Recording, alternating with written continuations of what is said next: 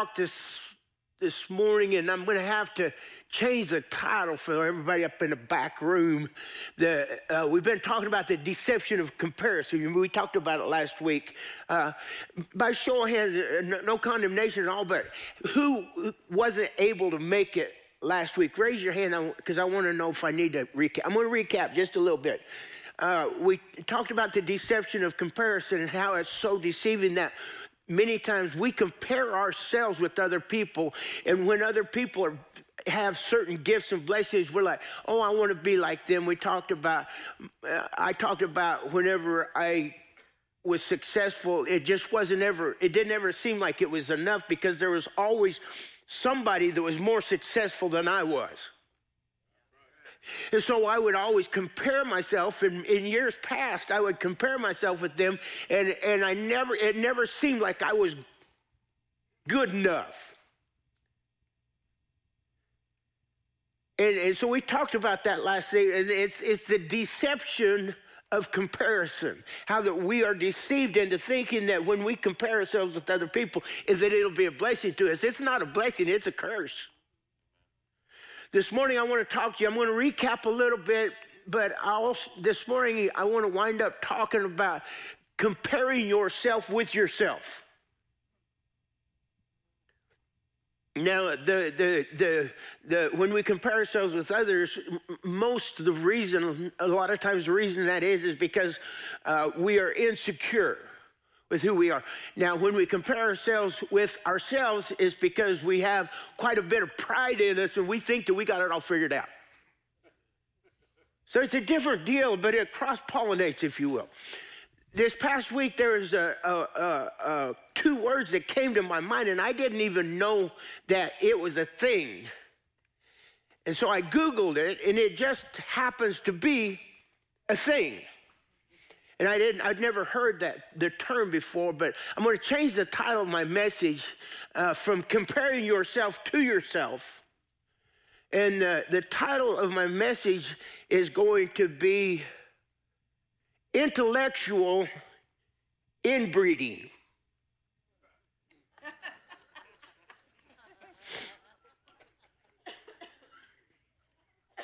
Intellectual inbreeding. What is that? I thought you'd never ask. That word came to me, and then I Googled it, and I figured out what it was after I Googled it, but I didn't.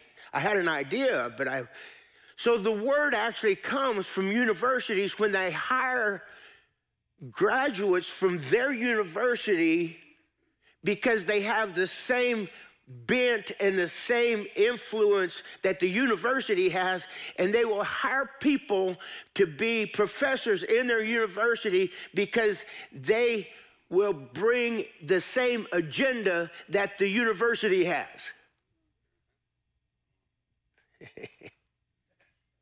Intellectual inbreeding. In other words, the freedom that comes from individuality is robbed, and the creativity from the creator is not recognized, but we become our own entity of information.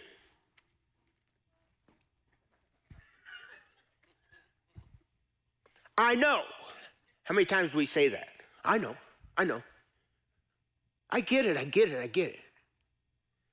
Intellectual inbreeding.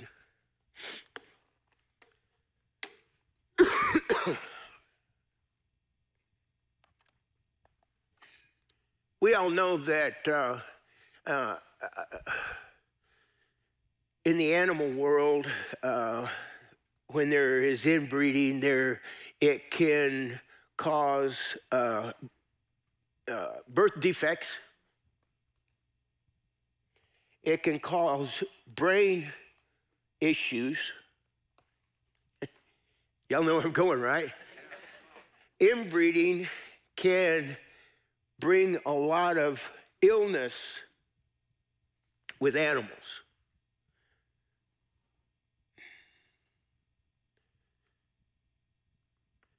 There is a set a mindset today that is so ungodly that if the agenda of this world, if you don't agree with the agenda of this world, that can now become a hate crime. We have become so manipulated and intimidated by our culture that our lawmakers have said that you do not have the freedom to think freely. Somebody needs to rise up above this intellectual inbreeding and say that God has a different plan than what our culture has. Somebody in the church needs to wake up. Somebody in their church needs to rise up.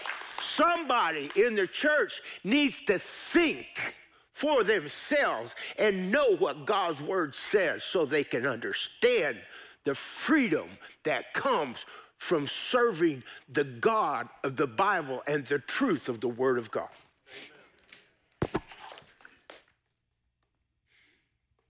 Corinthians, 2 Corinthians 10:12, this is where we get all this from. It says, we do not dare.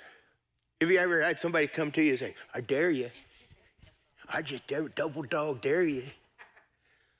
Paul says, we do not dare. Paul's talking to the rebellious Corinthians who had their way of thinking, and they were offended when somebody would come against their cultural way of thinking.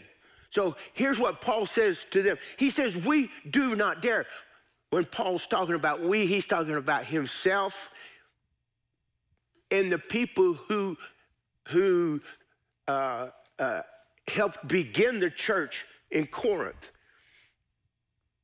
We do not dare to classify or compare ourselves with someone who commends themselves. Anybody been around braggarts? People that just brag on themselves because they're insecure with themselves.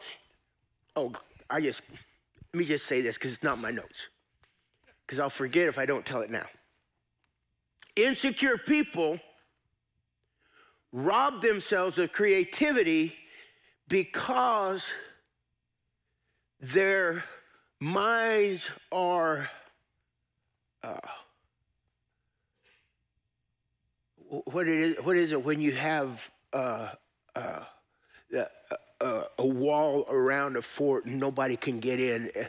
It's like we rob ourselves of information and truth because we're insecure with anybody that brings a word to us that we may not understand or that we may not agree with.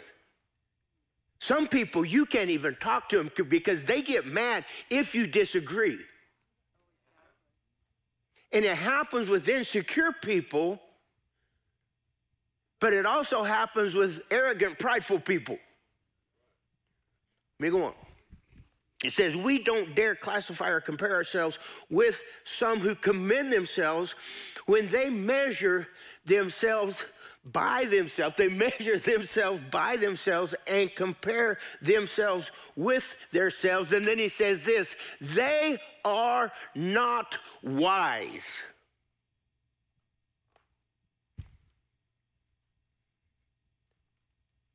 So the question arises here, has comparison ever controlled your mood? Has comparison ever controlled your peace or your joy?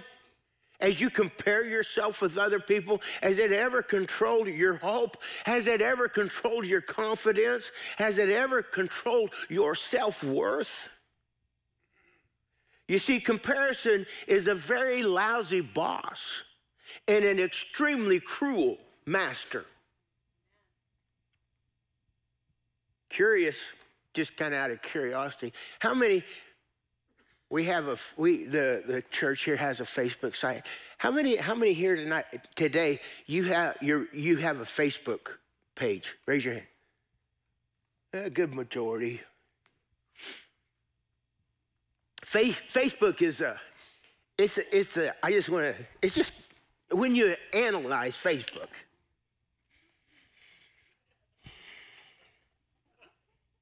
Facebook started in 2004 by a Harvard sophomore.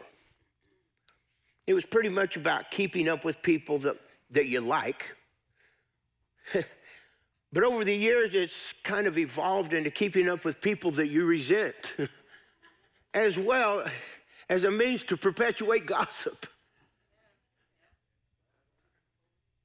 I'll wait on you a minute. A means to perpetuate gossip. Many people gauge their self-worth by how many likes they get or how many comments they get on their post. I'm sure none of y'all will fall into that trap. It's a trap, by the way, right? Oh, they don't like me. I only got 10 likes. And then when you get 10, it's not good enough. You got to have 12. And then if you have 12, well, I only got 12 likes. Well, you was content with 10 before you knew you could get 12. I'm talking to you. When do you get to the place where you are content with your godliness? At what point in time is it where it doesn't matter who likes it or who doesn't, who comments on it or who doesn't comment on it? Your peace comes from your Savior. It doesn't come from Facebook.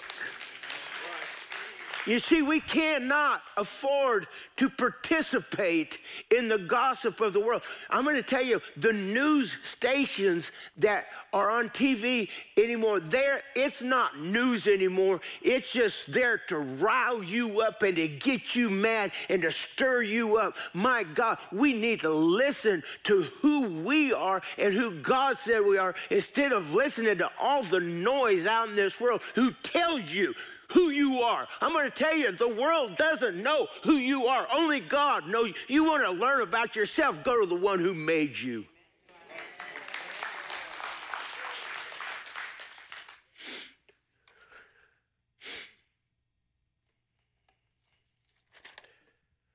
Almost anything can be used for good or for evil, really.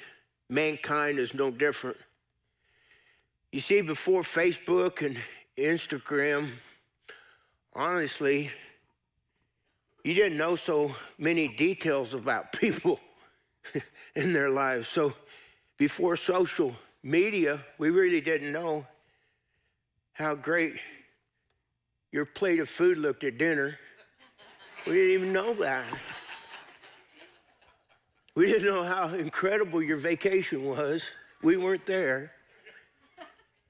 We didn't know how amazing your home looks at Christmas or which neighbor got the title of the one in the neighborhood who had the most lights. We didn't know how great your haircut looks or how stunning and happy you and your spouse look on your date night. We didn't know that and frankly don't care.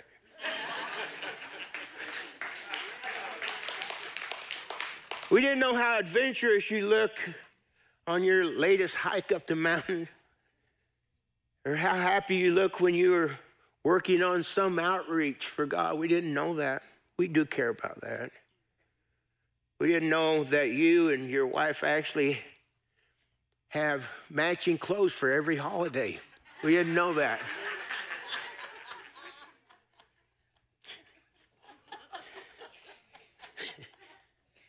We didn't know how you look in the bathroom mirror after you put your makeup on. Dear Lord. We didn't know how far you can run or how much weight you lost or how much weight you can lift. Probably don't care. We don't care what college your child was accepted to and that you were there to help them unload the car at the dorm. Probably don't even care how much money you won at the roping in Las Vegas.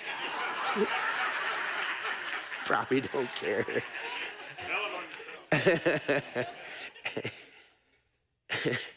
It's something though, isn't it?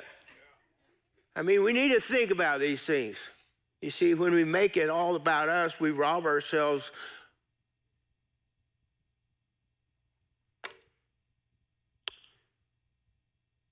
We rob ourselves of the opportunity to make it all about God.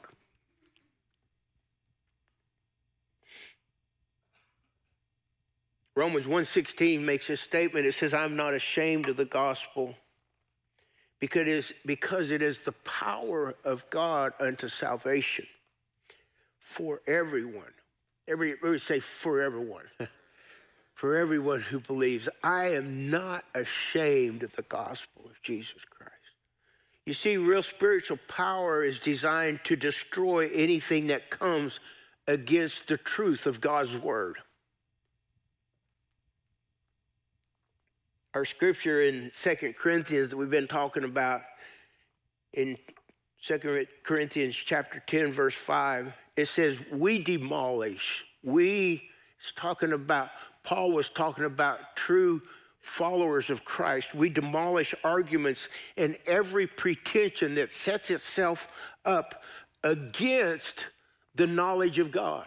Everything that sets itself up against the knowledge of God, we demolish those arguments. You want to make a difference in people's lives and to change the culture. I'm just talking to you this morning, but I've determined that it's not enough just to win when it comes. I'm a competitive guy. How many people in here, you say you're pretty competitive? Raise your hand.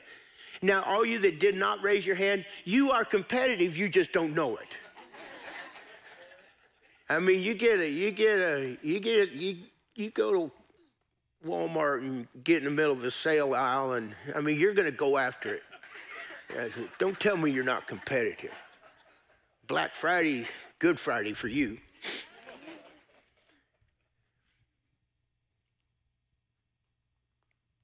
But we compete for a crown of righteousness. And I think it's important for us to reignite this competitive bone inside of us that we are able to stand up, because the world is competing for your soul.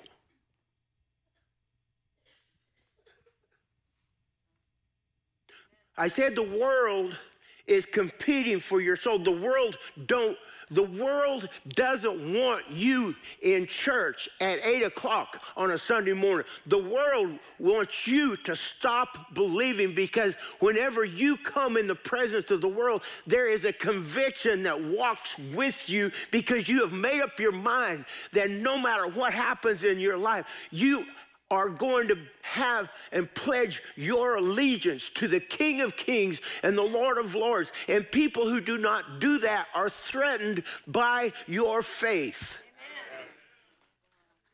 Amen. There's a competition. Don't tell me there's not a competition. People don't appreciate it when you stand up for the truth of the word.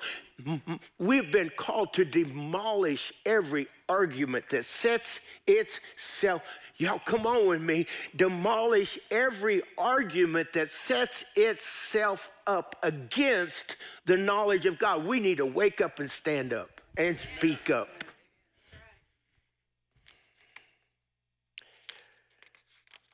All this happens because of inbred intellectuals.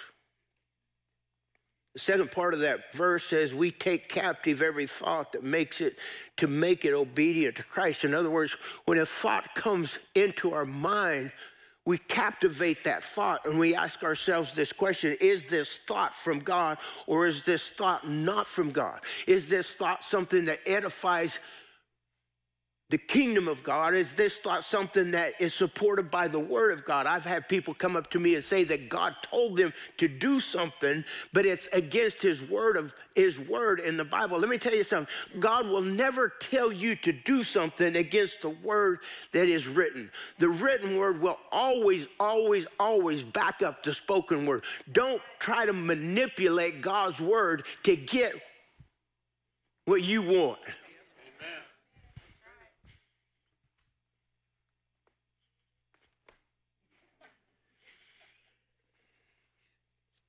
The enemy has created strongholds of lies, lies that fill our education system, lies that fill our political system, and sadly, lies that even fill our religious system. These powerful and deceiving lies feed the carnal nature in America. They feed the carnal nature in Texas. They feed the carnal nature in Montgomery County. And if we're not careful, they will feed the carnal nature at the Lone Star Cowboy Church. Lies like there is no hell or punishment for sin. Lies like Jesus can't be the only way to heaven. That's the first church of Oprah. Lies like you can live any way you want and God will understand. Lies like if you get ahead here on earth, you'll get ahead with God.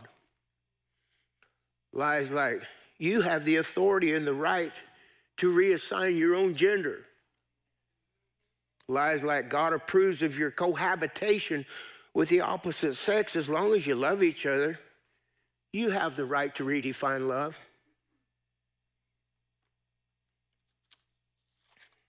Lies like same-sex attraction. The law now supports same-sex marriage, so it must be okay with God.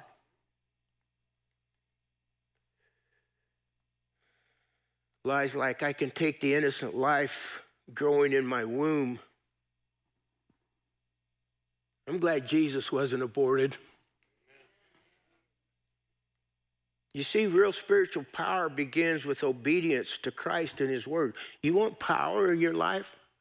First, you have to know the word before you can be obedient to the word.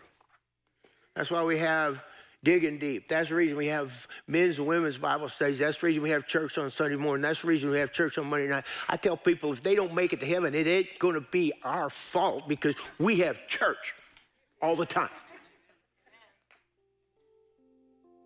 Because wisdom and the knowledge and the word of God is the most powerful thing that you can feed into your brain because your brain is going to be occupied by something.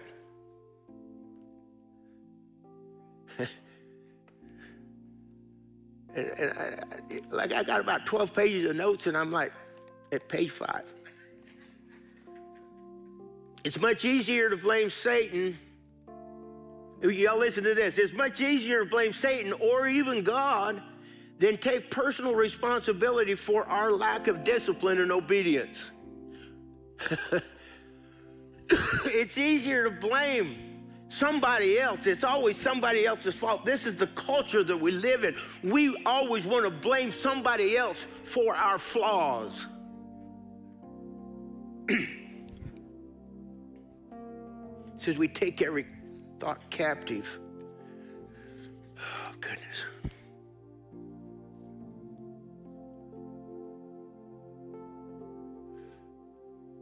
Second Corinthians 10:6, it says, we will be ready to punish every act of disobedience once your obedience is complete.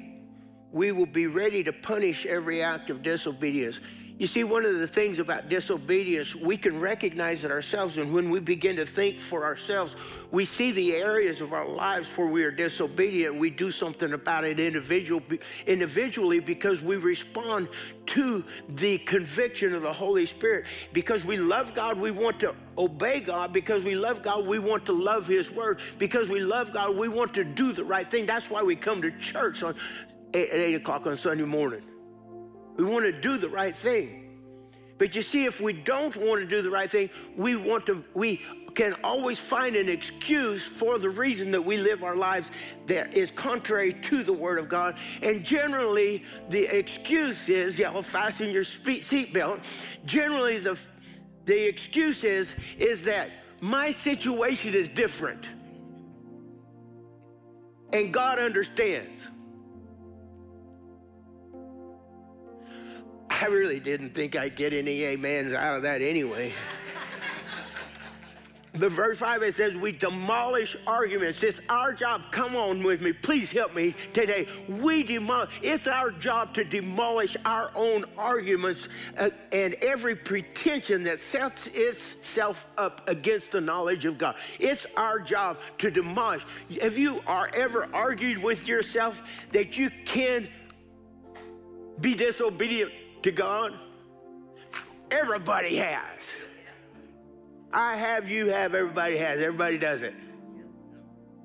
Because if you ever sin, you are arguing your point to sin.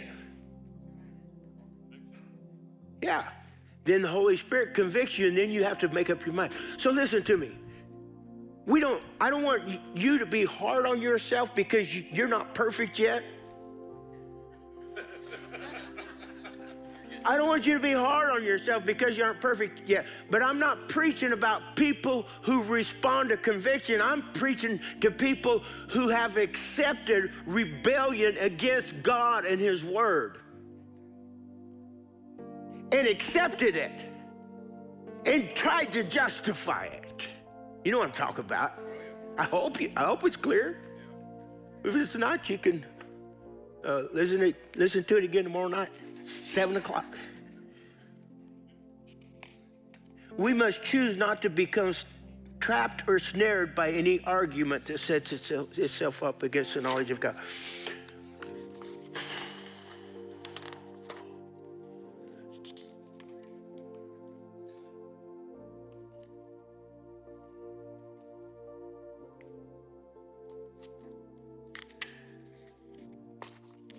I want to read this real quick. Max Lucado wrote, there are certain mountains that only God can climb. The names of these mountains, you'll see them as you look from the window of the chapel of the great house of God. Matthew 6:13, yours is the kingdom. Everybody say yours is the kingdom and the power and the glory for how long? Forever. A trio of peaks mantled by the clouds, admire them, applaud them, but don't climb them. It's not that you aren't welcome to try it. It's just that you aren't able. The pronoun is thine is the kingdom, not mine is the kingdom. Not mine is the kingdom. If the word Savior is in your job description, it's because you put it there. Your role is to help the world, not to save it. Take yourself off the hook there. Mount Messiah is one mountain you weren't made to climb. Nor is Mount self-sufficient. You can try to climb it. You aren't able to run the world, nor are you able to sustain it. Some of you think you can. You are self-made. You don't bow your knees. You just roll up your sleeves and put in another 12-hour day, which may be enough when it comes to making a living and building a business. But when you face your own grave or your own guilt, your power will not do the trick. You are not made to run your kingdom, nor are you expected to be all powerful, and you certainly can't handle the glory. The last mountain that we weren't made to climb is Mount Applause. You see, this mountain is the most destructive of all the peaks. The higher you climb, the more people applaud, but the thinner the air becomes. More than one person has stood at the top and shouted, "Mine is the glory," until they lose their balance and fall. Yours is the kingdom and the power and the glory forever. What protects What protection this final phrase affords as you confessed that God is in charge. When you confess that God is in charge, you also confess that you are not.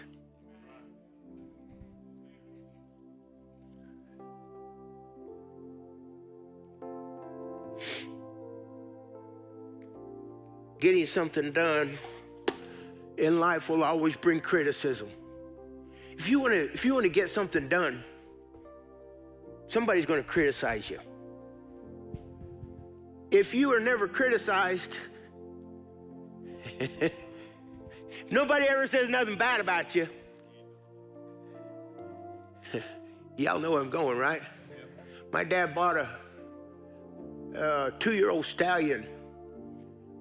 He traded a 20-year-old Mariner and $500 for this stallion. The reason he bought him so cheap was that the guy that he bought him from would take him to horse shows, and this stallion would raise up on the back of his legs, and he was a rebel.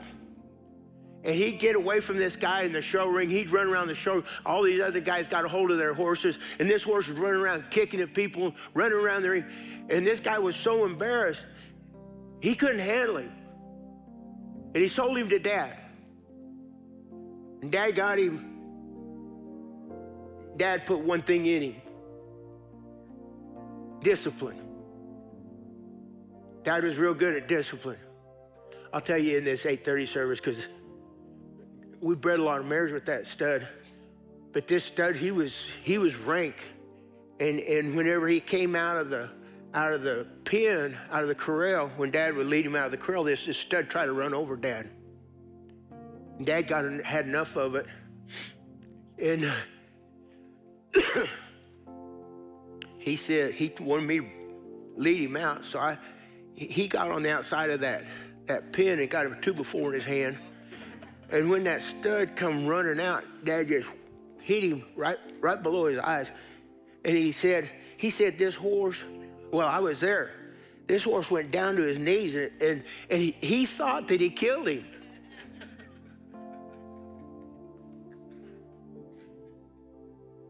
From that moment on, you know what that stud did when he come through that gate? He would walk, and then he'd look.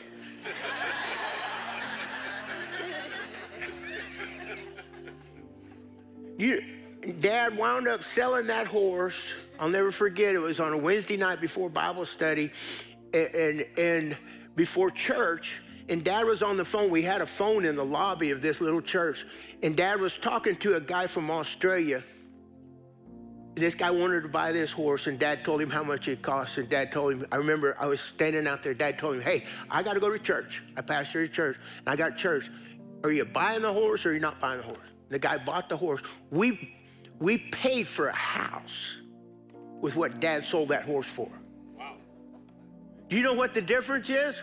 One thing. I hope somebody's listening. One thing made that horse more valuable than anything else. One word. You know what it is? Discipline.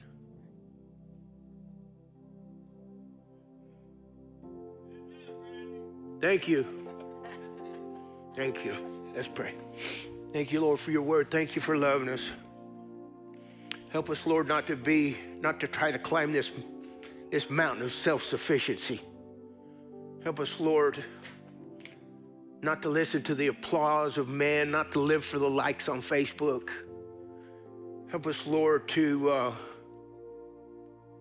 honor you as the author and the finisher of our faith, that you showed your love to us so much that you gave your only begotten Son, that if we would believe in you, that we would have everlasting life. Thank you, Lord. Thank you, Holy Spirit, for discipline. Thank you for wisdom.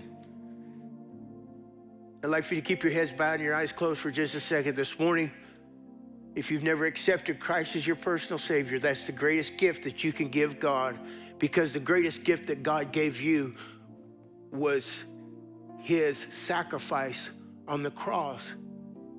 And with that sacrifice comes comes his presence in your life. If you've never accepted him, maybe if you haven't been living for him, slip your hand up, say, preacher, I need Jesus in my life. I need to make him the Lord of my life. I don't have time to mess around. I just want you to know that it's the greatest gift that you could ever have in your life. Slip your hand up high. Anybody, preacher, that's me. I need Jesus in my life. I'm not ashamed to say, I need this Savior that you're talking about this morning. Anybody? Slip your hand up high. Amen. Would you stand with me, please?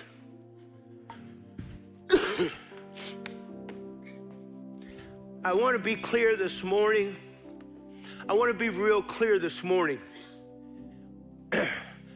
God is not talking about you being a perfect person with perfect actions.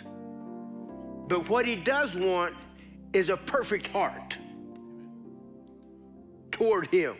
Your heart will make the decision. Your heart will decide whether you want to serve God or whether you want discipline in your life. If you don't want God, if you don't want to follow him all the way, it's a heart problem. It's not an action problem. It's a heart problem. Y'all with me?